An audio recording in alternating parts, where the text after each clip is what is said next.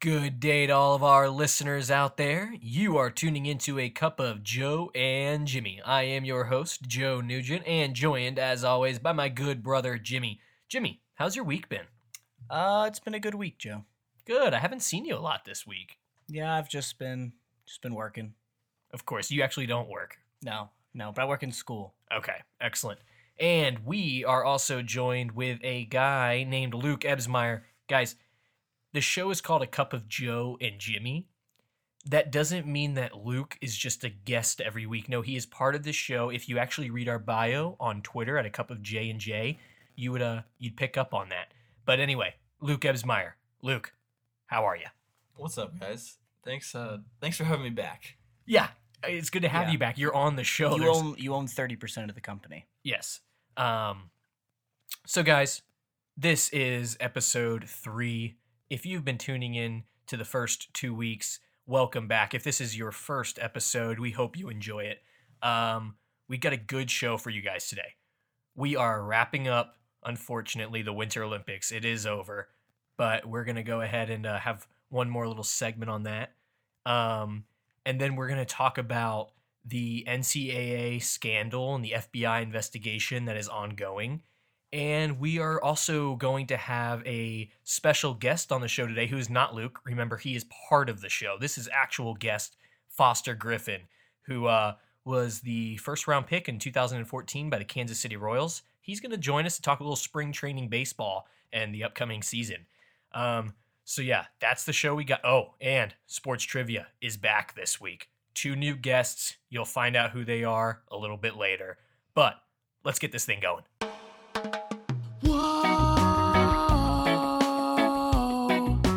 Come get your cup of Joe and Jimmy. Whoa, come get your cup of Joe and Jimmy.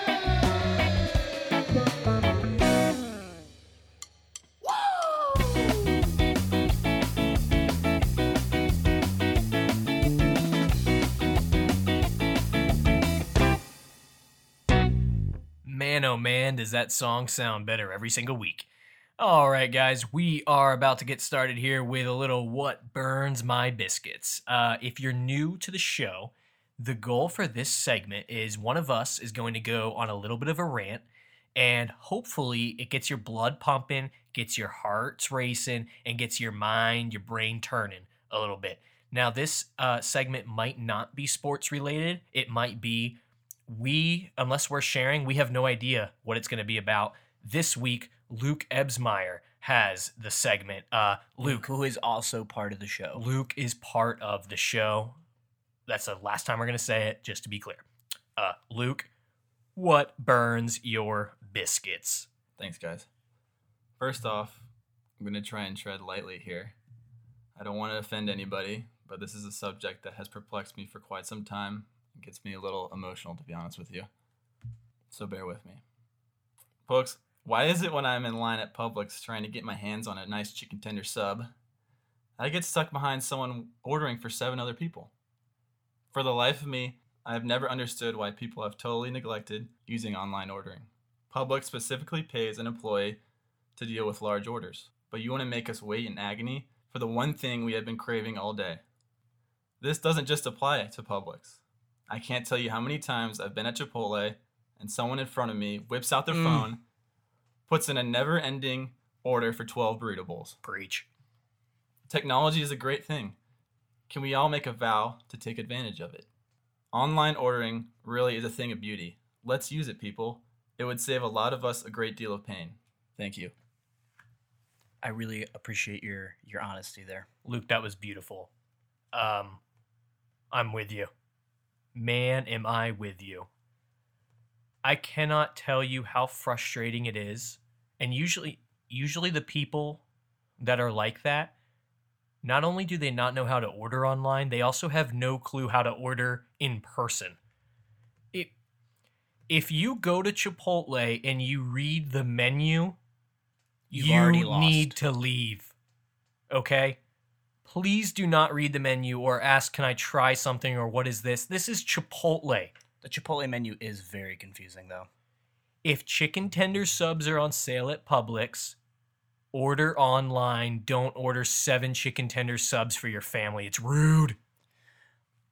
I agree with you on many fronts, but I am going to play devil's advocate here.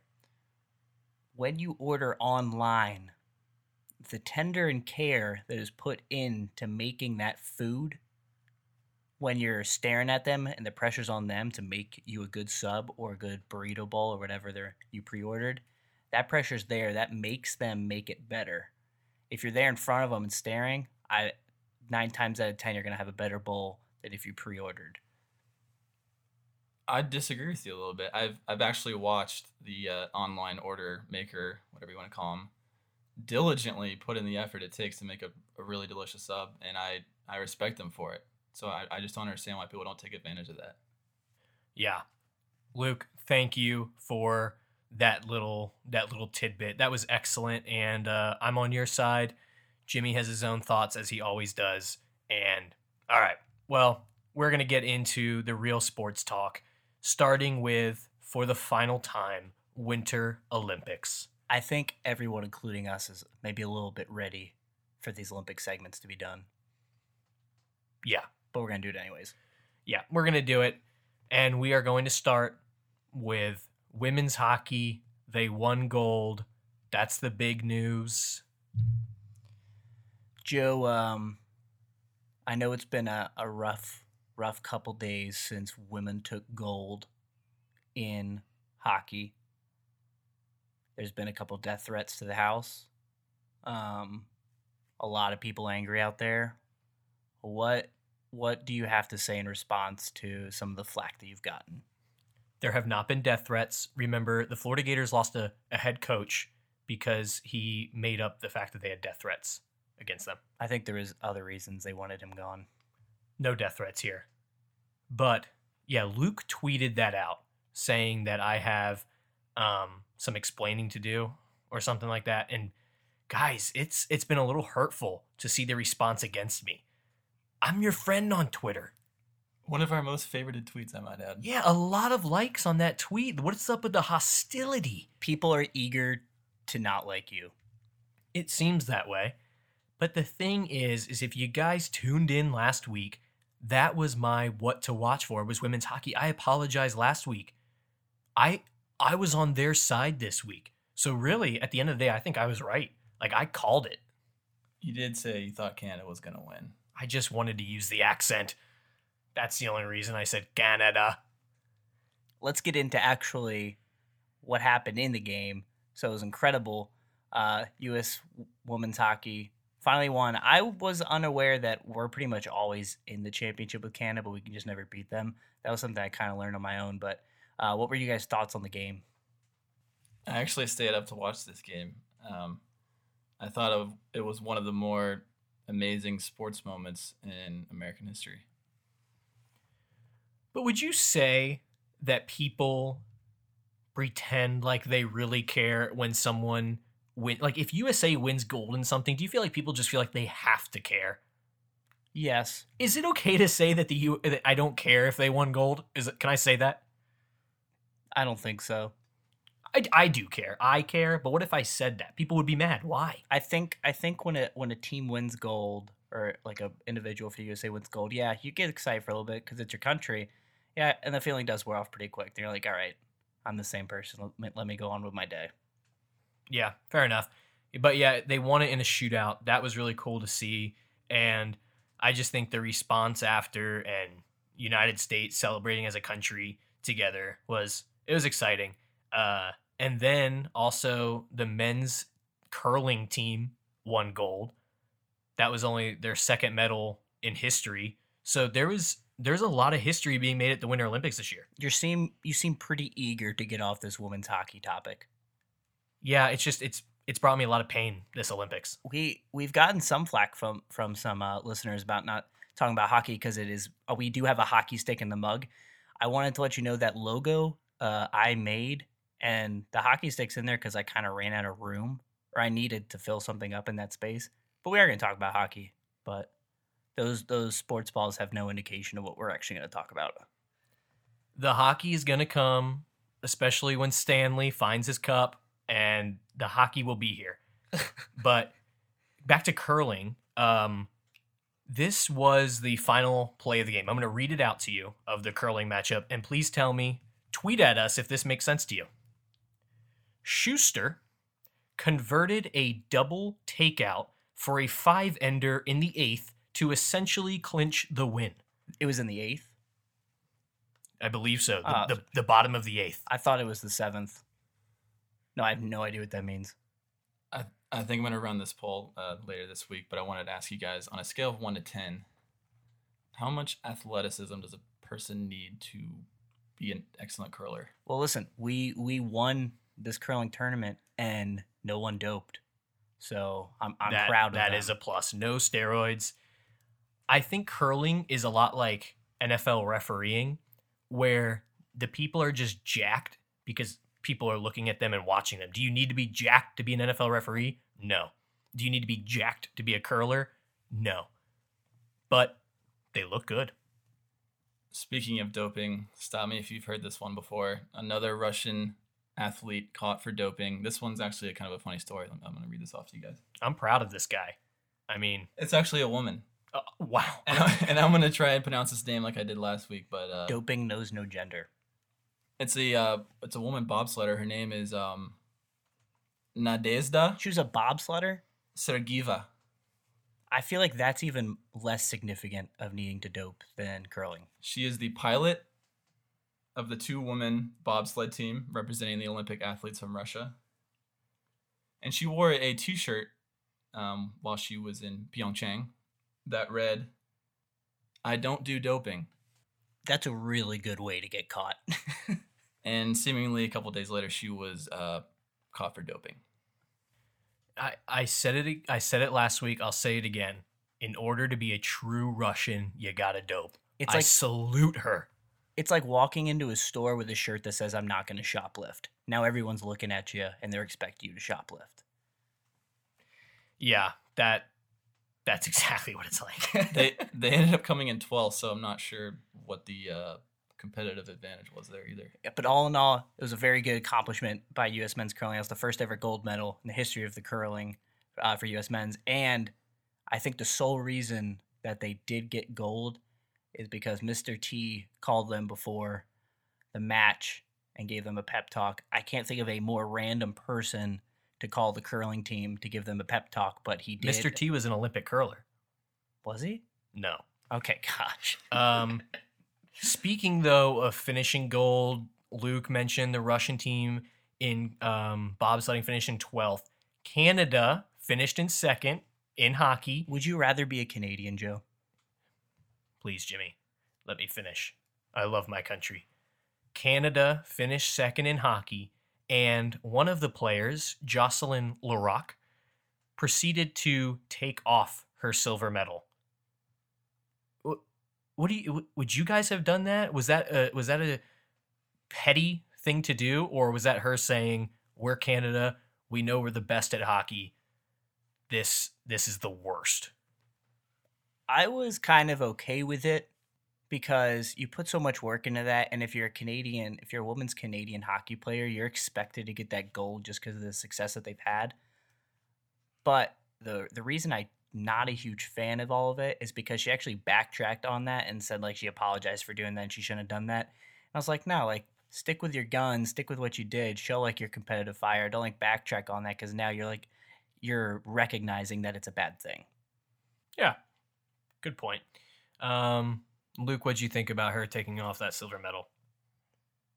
Out of disrespect for the Olympic rings, I thought it was a little uncalled for, but I understand. I mean, you're there to win gold. There's silver around your neck. It's okay to be disappointed about that and show a little emotion that you care. Well, enjoy that silver, Canada, because USA is bathing in gold, at least in women's hockey, that is. I am a proud women's hockey American. Yeah, whatever that means. All right, well, the Winter Olympics has come and gone. Goodbye to Pyeongchang, and hello Summer Olympics in 2 years. Get excited about that. When we are doing this podcast in 2 years, we will we'll be talking about it, and I hope you guys will still be listening. This next segment brought to you by Rogaine. Rogaine, growing hair, the only place men want it. Rogaine. Once again, these are not actual sponsorships. It is now time to talk about the biggest breaking news that happened this week, and that was in NCAA men's basketball with the FBI investigation that discovered a lot of impermissible benefits happening between coaches, players, agents, etc.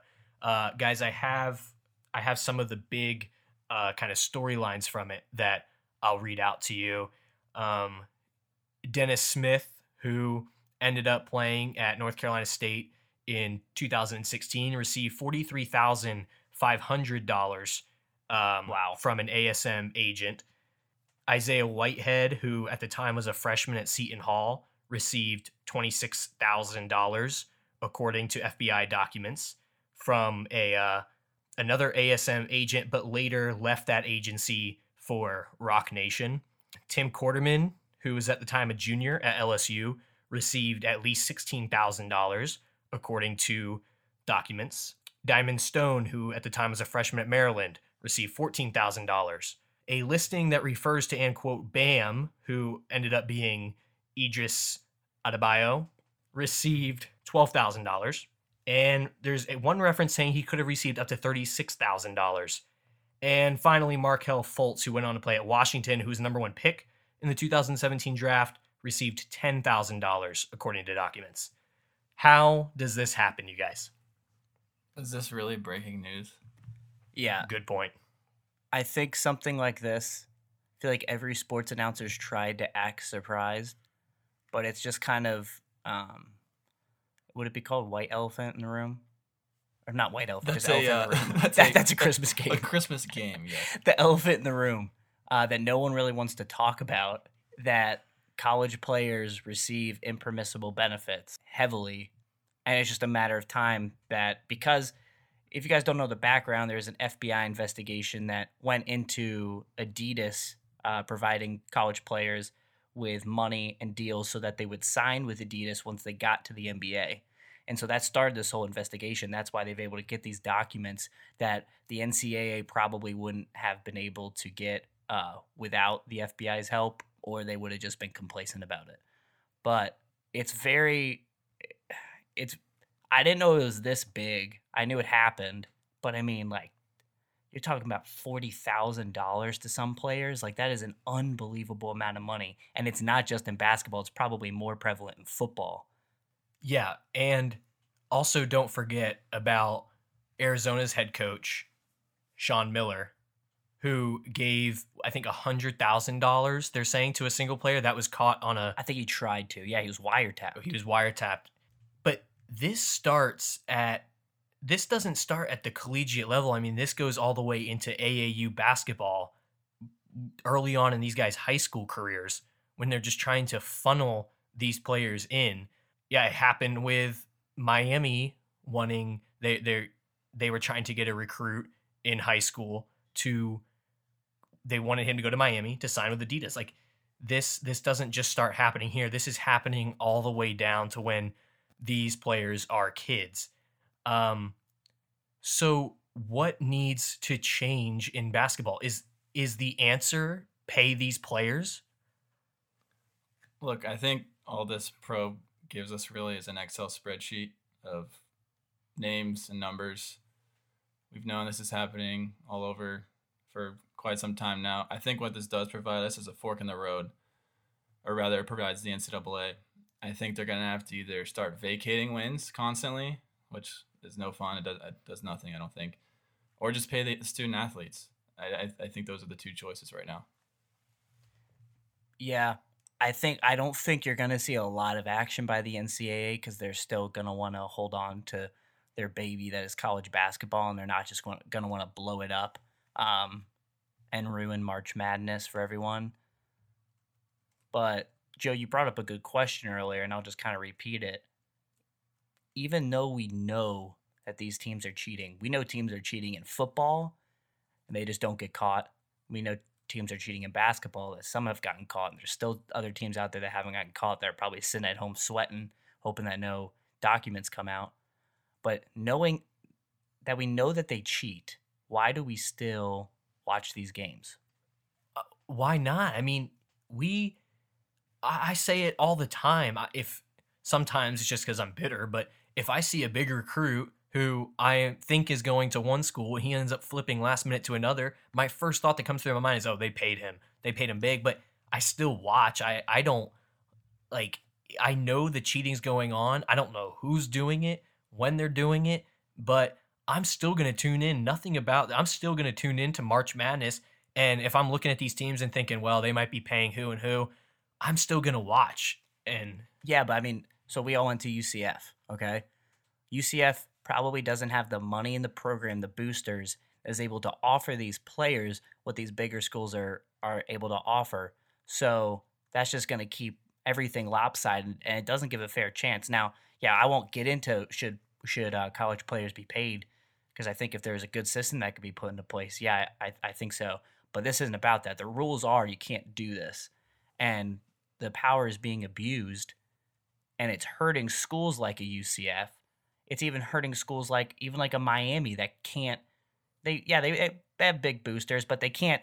They're not just offering out $50,000 to $100,000 to recruits. They can't do that. But Miami was part of this. Miami did the same thing. Miami can do this. No, that was Adidas. That was Adidas doing that. Yeah, yeah, but it's a different kind of scandal, but it's still players getting paid illegally. Yeah, but I'm saying these numbers right now, that's straight boosters, just getting them to the school. Y'all were listing off some of the numbers there. 100,000 Sean Miller tried to pay a player. I think you said 40,000 or 60,000 elsewhere. There's a couple numbers in that report where, Wendell Carter from Duke, he got $25 for a meal. Yeah. They threw Duke and I think UNC in there just to get some clicks. There was a player that got $500 for his mom to come see him play. I mean, there's got to be something they can do. That's just not right in my opinion. Yeah, when it gets to stuff like that, and there's like a big reason, and I mean, and I'm happy for these families that, they do need that money, and that money is going to help out that family if they don't have a lot of income.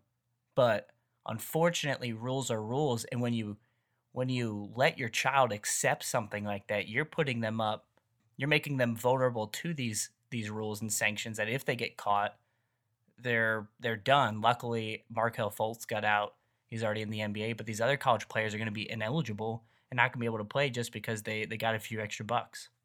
Do you think any of the head coaches know of smaller transactions such as that? Of course, they absolutely do. I think one of the biggest lies is when the coaches say that they had no idea. Of course the coaches know that some of these go through, and it's very easy to sweep these things under the rug and pretend like they never happened. Now these bigger numbers, that's a whole different story, but those smaller little transactions, I'm sure it's so easy for them to say like, yeah, we'll do that, we'll clear that up, NCAA will never catch it. But this is turning into a federal thing. Like there could be arrests made, and that's the only. I don't know about these new numbers. If there's like with Arizona, I don't know if there's anything illegal technically. It was illegal in the NCAA's eyes, but not, I don't think, government laws. So then what's the answer for punishment for these teams? Because vacating wins, that doesn't do anything. They took away Louisville's national championship. Everyone in the sports world is still going to say Louisville won the national championship that year. I won't. And Reggie Bush won the Heisman. Yes, and Reggie Bush won the Heisman. Jimmy, what do you mean you won't? Of course you will. They cheated. Jimmy, if that was Miami that won the national championship, you would be calling them national champions the rest of your life. Well, see, us being Miami fans, we've been through some of the hardest allegations in college sports, but luckily we didn't have any national championships to vacate because we didn't cheat as well. But if they said, oh, those are being vacated, you would still say, no, we won that championship. I would say we did it unfair. Oh, please. And then... So vacating wins, that doesn't work. And then punishing players on the team now that had nothing to do with this doesn't work, as what would happen if you did something like the death penalty or something. So I don't know what the answer is to make this stop that will make everyone happy, but it's corrupt. I mean, there's a lot of corruption. I mean, the kids that accept these tens of thousands of dollars, one, they should realize what they're doing to their team, and then two, they shouldn't be allowed to play in the NCAA again. I think that's enough of a punishment. I think people in America are becoming more okay with things like this because the NCAA is profiting close to $100 billion. They're the biggest fraud of them all. And the athletes don't get any money out of it. I mean, what other business in America is like that?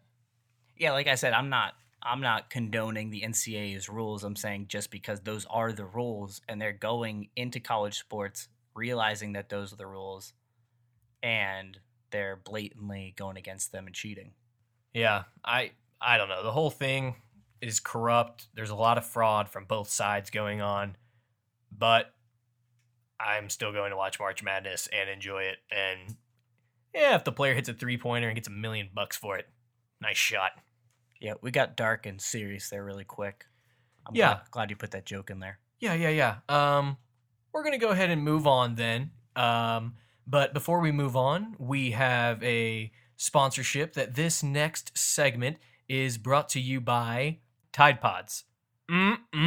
These taste good for my clothes. Tide Pods. Jimmy, are we able to get Foster on the phone here soon? Yeah, so we're going to have Foster Griffin on the phone with us. It'll be our first ever interview on a Cup of Joe and Jimmy podcast, which is exciting. Foster was drafted in 2014 in the first round by the Kansas City Royals. He has worked his way up through the minors, finished last season in the AA, probably looks to start this season in the AAA for the Kansas City Royals. He was recently named the 2017 Minor League Pitcher of the Year for the Royals, which is an amazing accomplishment. We grew up playing baseball with him, grew up being friends with him, went through school with him, so we're super excited to have him on the podcast right now. Foster, are you there? Yeah, I'm here. All right, cool. So I know that you had a game today. How'd you pitch? I did. We played the Athletics. It went well. I only got in one inning just because everybody's got to get their innings in. So there's a lot of guys that are trying to build up innings, but went well. I gave up one hit and no runs. So it was a pretty good first outing. Yeah, that's what we like to hear. That's awesome. So Foster, we're going to jump into the set of questions that we have for you. First question is, on this show, like, we're all sports fans growing up playing sports. Our listeners are sports fans and grew up playing. And everyone's dream is to one day be drafted in the first round of whatever their sport is. So walk me through what that experience was like being picked in the first round by the Kansas City Royals. It was awesome. I got to be there with with my family, and it was a pretty intense moment. I gotta say, the draft. It's not just like, hey, we're picking you. Like, take it or leave it. I mean, it's kind of just like a thing where they called me. It was physically watching the draft in my family room, and it was like Kansas City's on the clock. They call me, like, hey, like, we're going to pick you here. Do you agree to the terms? You got like 30 seconds tops before you need to answer. So I'm like 18 years old, sitting there and having to decide this huge life decision, whether to pass up the money and go to school to Ole Miss, where I was committed for college, or to do this route that I chose. And I wouldn't change it for the world. It's been an awesome experience, and it's been a really fun ride so far. That's incredible. So I also had hopes of being a first round pick in the major leagues. Foster, I don't know if you remember this, but in Little League I knew baseball, you were gonna bring this up. In Little League baseball, I happened to be facing you, and I hit one off the wall. And I don't know if you remember that. I'm sure you do. I'm sure you use that as what's the word I'm looking for? I don't know what word you're looking for. It's been motivation, yes. It's been motivation, yes. Yeah, uh-huh. And then I think it might have been maybe just a few weeks later, I was facing you. You were up to bat. I was pitching. You also hit one off the wall, but the wall you hit it off of happened to be a neighborhood wall well beyond the vicinity of the field. It was like a 300-foot bomb. I do. I remember that. Okay, I'm glad you remember that. I'm glad you use it as motivation. But back to the series of questions here. Foster, I understand that you recently won the minor league pitcher of the year for the Royals. Is that correct? Yes, it is. So what's it been like as you've been progressing through the minors? What have been some of the ups and downs of your journey through that, trying to make it to the big stage? It's been not easy, to say the least. I've had 2 really, really tough years, and then I had a really solid year last year. I think the years prior to last year, I was pitching way too scared and giving the hitters way too much credit, if that makes sense. Like, I was trying to pitch and nibble at corners to try and get guys out, and then I would end up falling behind in the count, 1-0, 2-0, 3-1. Then I have to come down the center of the plate, and these professional hitters, doesn't matter how hard you throw, if you throw it over the middle, they're going to hit it a long way. Yeah. So last year I kind of just took the mental approach of, these hitters sometimes get themselves out in batting practice, so I'm not going to give them too much credit. I'm going to go right after them and try and put them behind the count, and that approach worked pretty well. I didn't change a whole lot in my arsenal as far as pitch-wise. I made them, fine-tuned them here and there, but it was more just the attack approach that I had going into last year as opposed to years prior that helped me with the good stride forward. Yeah, we could definitely see the improvement. You got asked. You're the only Royals player to be asked in the MLB Futures game this past year, which is really cool to see. Our next question is, so on the Royals prospects list, you're number 10, and the 3 pitchers that are in the top 10 are 8, 9, and 10, so it's a lot of tight competition. What do you see moving forward in the Royals organization for this next season? You can't predict the future, especially like last year, for instance. A lot of things happened at the big league level for us as far as injuries. So that could very well happen again. You could be in the big leagues a lot quicker than you think. So there's a lot of competition in our clubhouse right now, especially in spring training. We signed a lot of guys from other teams that have come in and are competing for a spot in the rotation and as well as the bullpen. As for me, I don't really know exactly where I'll start.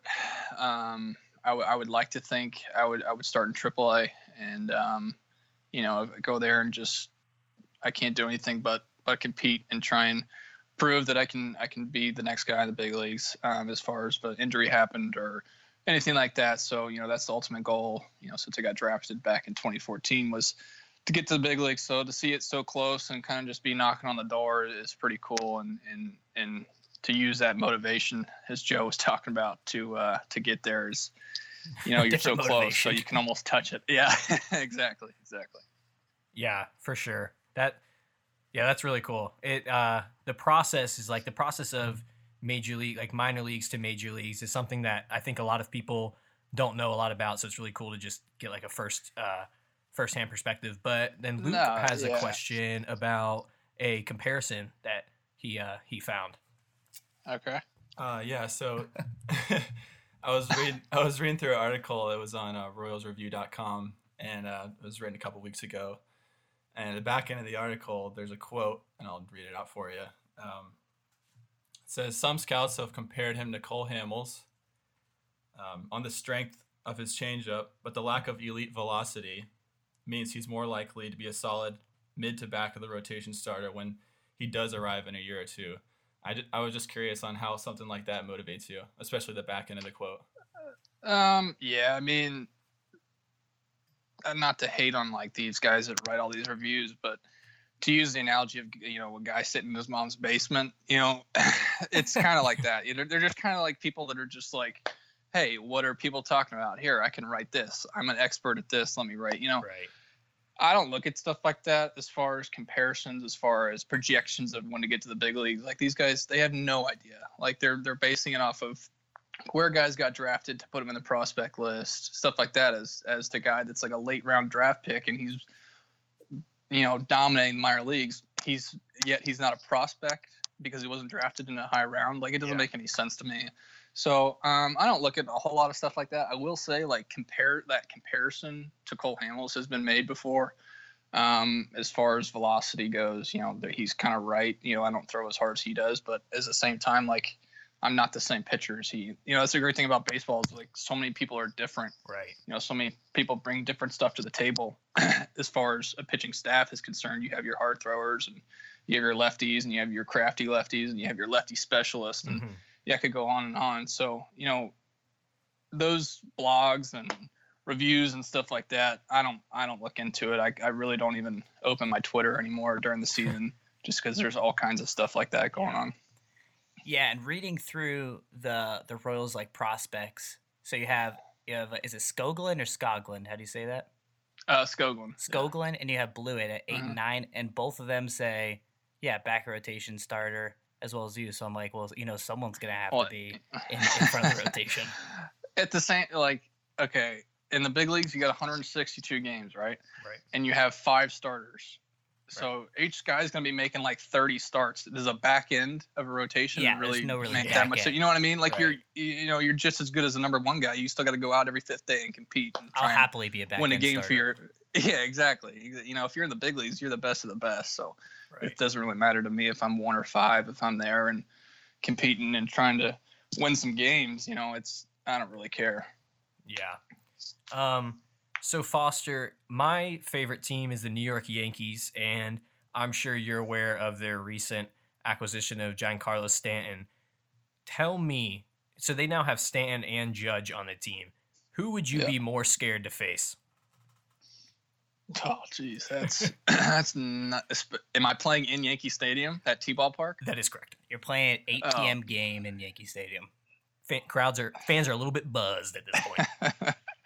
I mean, who am I more scared to face? Is that what you're saying? Scared. That's the word. I'm gonna go with Judge just because. No, actually, I'm gonna go Stanton because Judge's swing and miss numbers last year were a lot higher than Stanton. He struck out how many games in a row? Yeah. He set that record for. So I'm gonna go with Stanton just based off of he played in Miami, which is a massive park, and he hit that many home runs. So him in New York is gonna be even scarier. He could hit 60 plus easily. So I'm gonna go Stanton. Cool. So, what if I...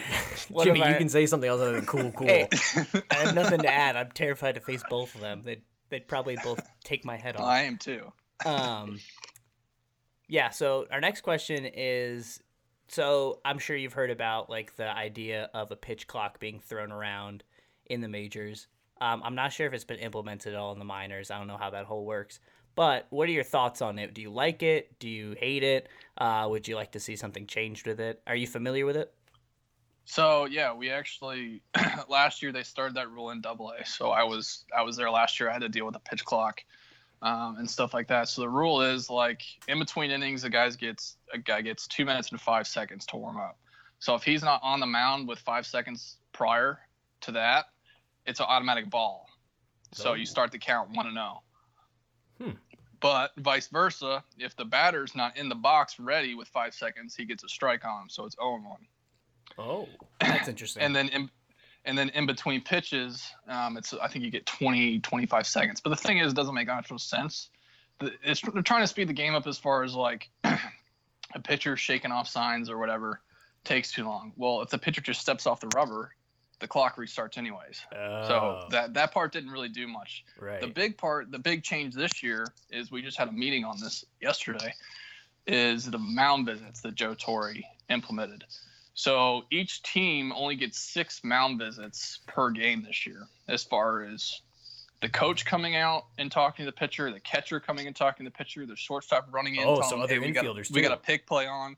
Yep. Anytime anybody leaves their position to go from their position to the pitcher's mound, or if the pitcher walks to home plate to talk to the catcher, that counts as a mound visit. So in the playoffs last year, they showed us a video between, I don't remember what the teams were, but there were 60 mound visits. Oh so they're going from 60 to 6 or 6. So they're making a very drastic change. They're trying to speed up the game because I guess that's what everyone's complaining about. But my opinion is a lot like, I think Chris Archer came out with a big quote saying, if you don't like the game, don't watch. You know what I mean?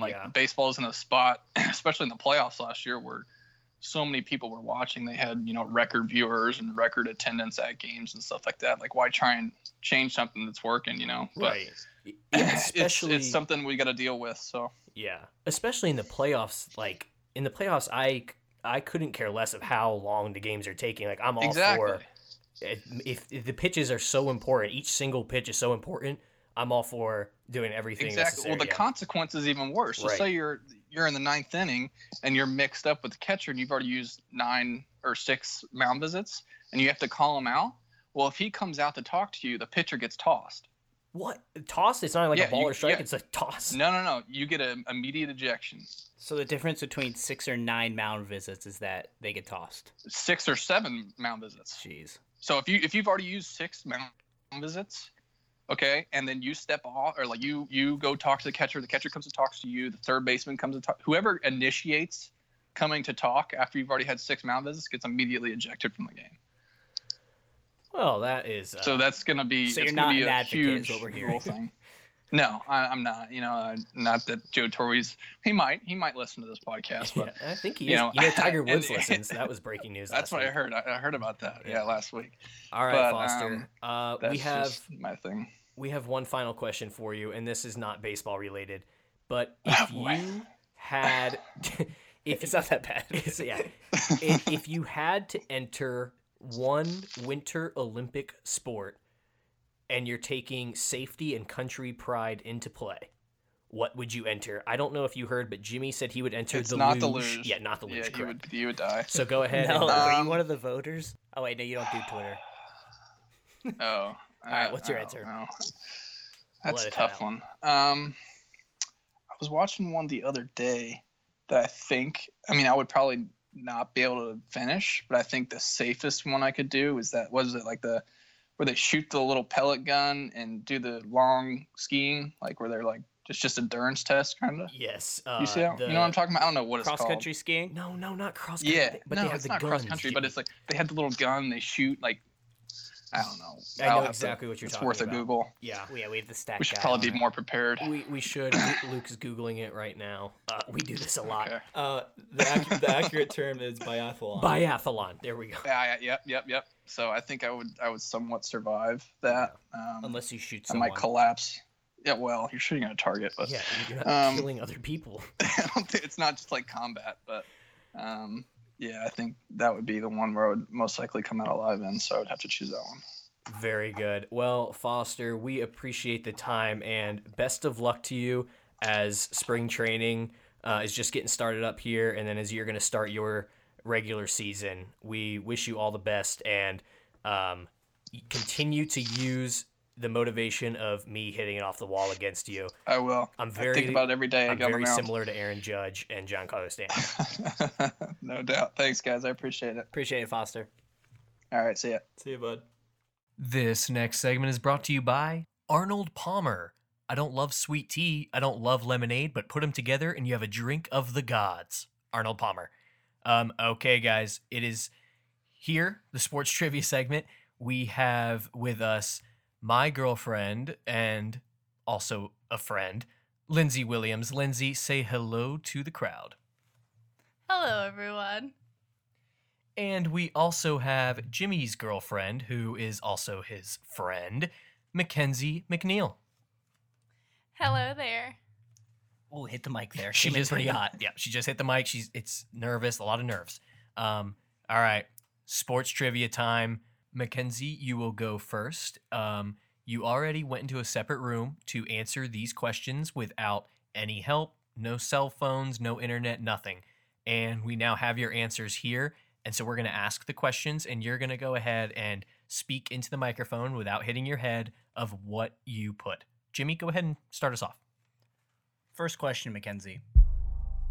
What is the ball in pool that you cannot hit in before the others are gone?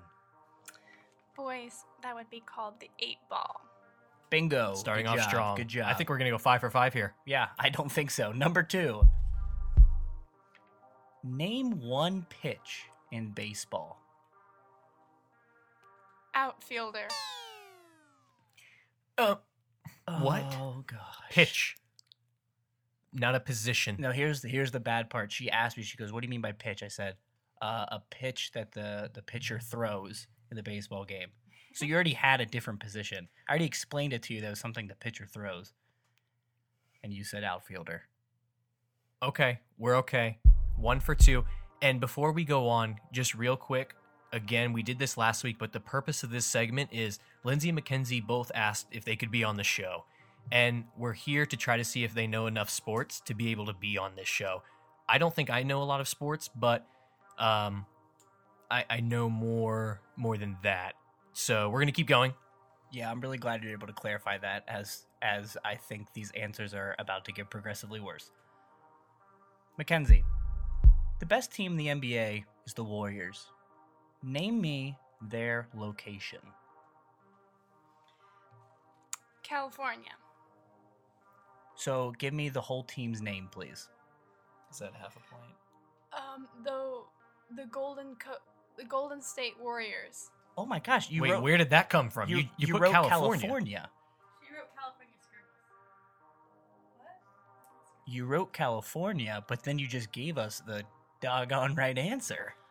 Well, you see, it just took me a little longer to come up with it, that's all. While I was gone, did you look it up? I promise, I don't care that much. I think Luke told her. No, he did not. Again, I don't care that much. We don't need to get aggressive. We're just in here having fun. Getting a little hostile in here. Well, I didn't think you had that one, but okay. Golden State Warriors, good job. Half a point. Yeah, half a point. Speaking of points, how many points is a half-court shot worth in basketball? 6. Whoa! That is not correct. I'm going to start shooting more of those. Yeah, I'm just going to start chucking them up, and they're worth double. No, McKenzie. I know they talked about lengthening the 3-point line, but that's still going to be 3 points. It's still going to be 3 points. You cannot get more than 3 points in basketball, no matter how far back you would like to shoot. Team's down 10 points. Let's go ahead and hit a full quarter for the win. Yeah. Yeah, wow. Okay. So we're on the topic of basketball still. Last question, McKenzie. And I really want this one to be right for our relationship. Oh boy. What NBA team did Michael Jordan play for? Listen, I'm sorry, but I said the Heat, and I know that's not right, but that's all I could come up with. First of all, don't whisper into the mic. Second, it is the Chicago Bulls. The most historic basketball player in the history of our time played for the Chicago Bulls. He also played for the Washington Wizards. He could have named anything. Yeah, the Wizards was a little more of a depressing run for him, but the Bulls is what we were looking for. Wow. That's disappointing. The GOAT. Mackenzie McNeil, I wish he thank played for the you. Heat. Thank you for playing. Thank you for being a good sport. You proved to us that maybe you don't know everything, but you know enough to be on this show, and we just really appreciate it. The 8-ball one was good, and the Golden State one was good. Thank you very much. I love you. Ew. Oh, boo. Sorry, guys. All right. These next set of questions were written up by Luke Ebsmeyer, who, for the final time, is an actual member of this show, not a guest. So these questions are a little bit more difficult because Lindsay has grown up in a sports family, so she's been around it a little bit more than Mackenzie has. So we're going to go ahead and see what is up here. Lindsay, are you ready for this? I'm ready, and Once again, speaking I'm of the sorry, but you guys had to say that I did really good on the first one, so that's why you had to give me a second one. Boo. All right, here we go. I tried to start her off with an easy one. But A nice, easy one. Name the quarterback for the Green Bay Packers. Pamalu. Yeah, not only is that not the quarterback, but that is not the person you're referencing. Are you thinking of Troy Polamalu? I'm thinking of the guy with the really long black hair. Yes, it was not the quarterback of the Green Bay Packers. have you ever seen him drop back and throw a pass in an NFL game? Troy Polamalu. Yeah, Troy Polamalu is on commercials, but This guy's also on commercials. Aaron Rodgers is. Oh. Yeah. Yeah, now we all know. I'm sorry. Apology not accepted. Question number 2. Name one NHL team. I threw this one in there for all the hockey lovers. The maple syrups. That If I was ever on a team that was named the Maple Syrups, I would change sports and probably change my name. Lindsay, I'm going to go out on a limb here and guess that you were thinking the Maple Leaves. Yes, that would be correct. Okay, yeah. Not the Maple Syrups. Nothing more intimidating than the Maple Syrups coming in. Okay, well, other than me being hungry, I am deeply disturbed by these answers. Lindsay, including offense and defense, how many total players are on the field in football? Folks, before she answers this, her father was a legendary fullback for the Florida State Seminoles. Lindsay has grown up living and breathing football. Lindsay, your answer. 16. 16. It's a pretty empty field. Can you name how many players are on the field just for the offense? Offense on one side of the ball. Everyone, keep in mind also her brother is a tight end for the Clemson Tigers. This might just be a math issue, but let's find out. You see, I'm having some issues remembering all the positions at this time.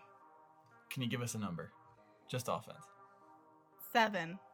Oh, we're going down. So That was not the There's direction. now we needed less to go. players on offense than there is defense. There's 7 players, according to Lindsay, there's 7 players on offense, 9 players on defense. Lindsay, there's 11 on each side for a total of 22 players on the field. But And your brother and father were one of them. I'm sorry. she apologizes. Moving on. We are 0 for 3. Number 4. How many steps is a traveling violation in basketball? 2. That's a pretty tough game out there. Just gotta dribble all the way on up to the hoop, I guess. Sounds like a good Euro step to me, and those are perfectly legal. The correct answer is 3, Lindsay, not 2. 2 is legal. That's okay. She was thinking of the NBA, I think. I don't know what I don't think she was thinking of anything. Oh, man. Okay. Last question. We are 0 for 4.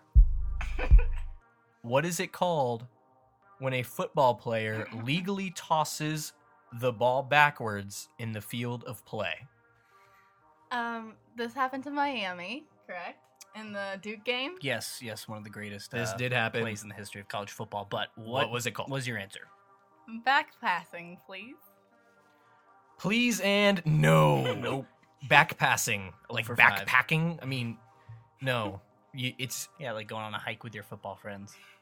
no. Yeah, it's we're thinking lateral here or Just give me toss. I said it in the question. Backwards pass even. yeah, the backwards pass. It's in the question. Yeah. Luke just informed. It's a trick question. But back passing Back is not passing. what we're looking for. Lindsay, thank you also for competing in this. This was these were more difficult set of questions, but you went 0 for 5. So Mackenzie McNeil wins this round. Mackenzie, what do you have to say? Personally, this is unexpected because Lindsay is more knowledgeable in this field, and I feel that it's an unfair. I feel like this is unfair. I feel like my best friend deserves Thank you, the crown. Mackenzie. You're welcome. Well, Lindsay went 4 for 5 in the questions that you were given, Mackenzie, as I'm reviewing her answers. So I appreciate the honesty, and you are correct. Hey, I'm all about the humility, you know? Next week, we have former Miami Heat player Michael Jordan. He's going to catch a hockey game of the Toronto Maple Syrups. Yeah, Joe, I'm not trying to throw you an outfielder here, but I think we should continue this segment on. And Yeah, you know who actually throws a good outfielder What? is Troy Pomalu for the quarterback Green Bay Packers. yeah, he's got a real good arm. Aaron Rodgers throws a great back pass. Oh man, I love it when they back pass. All right, guys, that is it for our sports trivia. This will be a segment that we will do again. And hopefully we will have more of Lindsay McKenzie on the show. They were great. Thank you. Please leave our studio and tell my mom to hurry up with dinner. I'm starving in here. All right, guys. That is it. That's our show. Hope you enjoyed it. And as always, follow us on A Cup of J and J. Interact with us. We'll be running some polls. Tell your friends about us. Review us. Do anything to get our name out there, good or bad. Yeah, we're on iTunes, Google Play, SoundCloud, trying to get us on Stitcher, or literally any other podcast app that pulls apps from iTunes and stuff. We're on there. Pretty sure we're going to be on ESPN next week. Yes. And yeah, Tiger's probably going to be a guest soon. Yes. All right. That's it for the show. You guys have a great week. Peace. See ya. See ya. Woo!